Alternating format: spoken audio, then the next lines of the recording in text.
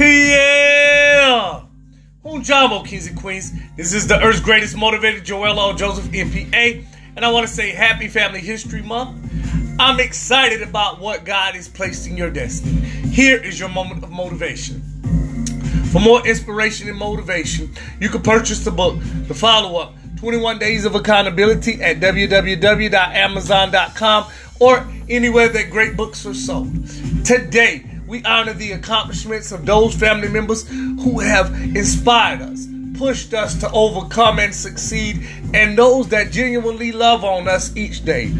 Also, I just want to celebrate being alive and returning to this calling of inspiration and accountability. Remember that this moment of motivation is to encourage you to seek progress and not perfection. Through progress, we're able to reach any goal, but perfection seeks to make us blind of the mistakes that make us who we are. Ashe? Well, then it is so. Let's pray. God, we declare a purpose, a promise, and a plan in the life of all those under the sound of my voice. God, no matter the difficulty of the challenge, we declare victory and a triumph with all glory going to you. God, no matter the mess, we know that there is a message of hope to get us through. We submit to the things that you placed inside of us, and we cast aside fear, doubt, and shame. We operate in the strength and power that you've given us in our DNA to be great. We ask that you continue to give us peace in the midst of storms, enlarge our territories, and give us the wisdom and prudence to maintain and excel. In God's name we pray. Ashe. Well, then it is so. Today is Turn It Around Thursday. Turn up, turn up, turn up, turn up. Tune in, tune in, tune in, tune in. The goal of Turn It Around Thursday is to highlight what you did to transform or change your situation. There are no pity parties or excuses here. This message is meant to get you to face your fears, doubts, and shame to find a reality-based solution. Step 2. Commit to change and create a daily routine to match habits of highly effective entrepreneurs and CEOs. Ashe? Well, then it is so. Yesterday, we discussed using God's purpose to motivate our will to win and understanding that each day we must die to our selfish desires and sacrifice momentary pleasures for the greater good of God's glory. Today, I want you to develop even more in your season of expansion by understanding that the motion of life and change are circular in nature, which reveals the cyclical aspect of the ebb and flow of our season of life.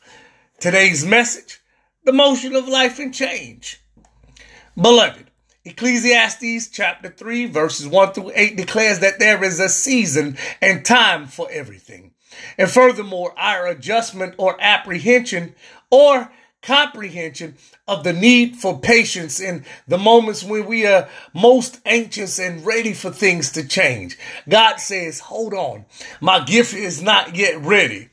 And other times when we anticipate waiting long, God says, go and get it. It's ready now. The difference here is that God's time is always perfect and based on universal truths that we cannot understand or comprehend. But we have to trust that God's reign is sovereign and our ability to submit is the greatest attribute a believer can have.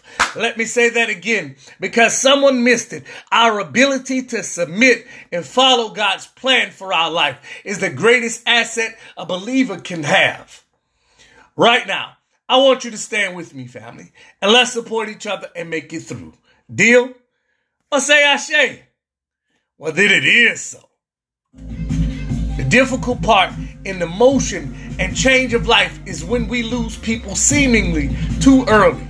The other challenge is the acceptance of that loss and going on to mourn and then celebrate the life of that person by continuing the work of God. Ooh, beloved.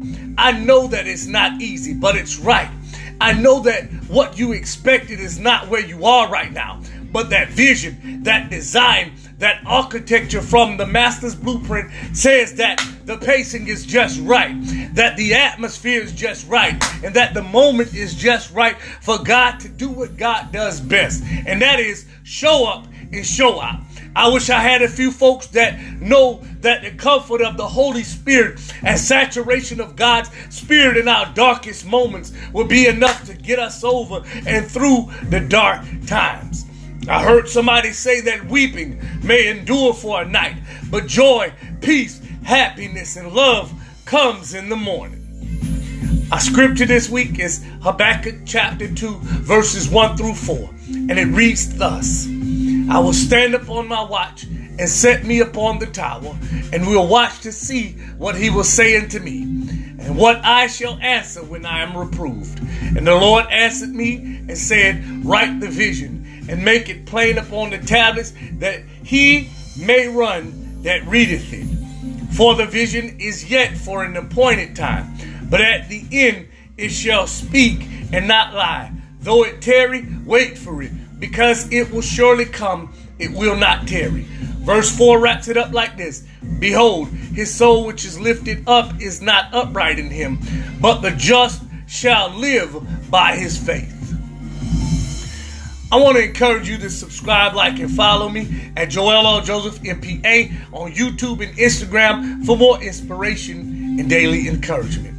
I believe in you, and the world needs your gift. Will you help us reach our goal of 1 million subscribers and followers on each social media platform? I want to challenge you to share this video and tag about 20 of your friends. Have a phenomenal day, family. Let go.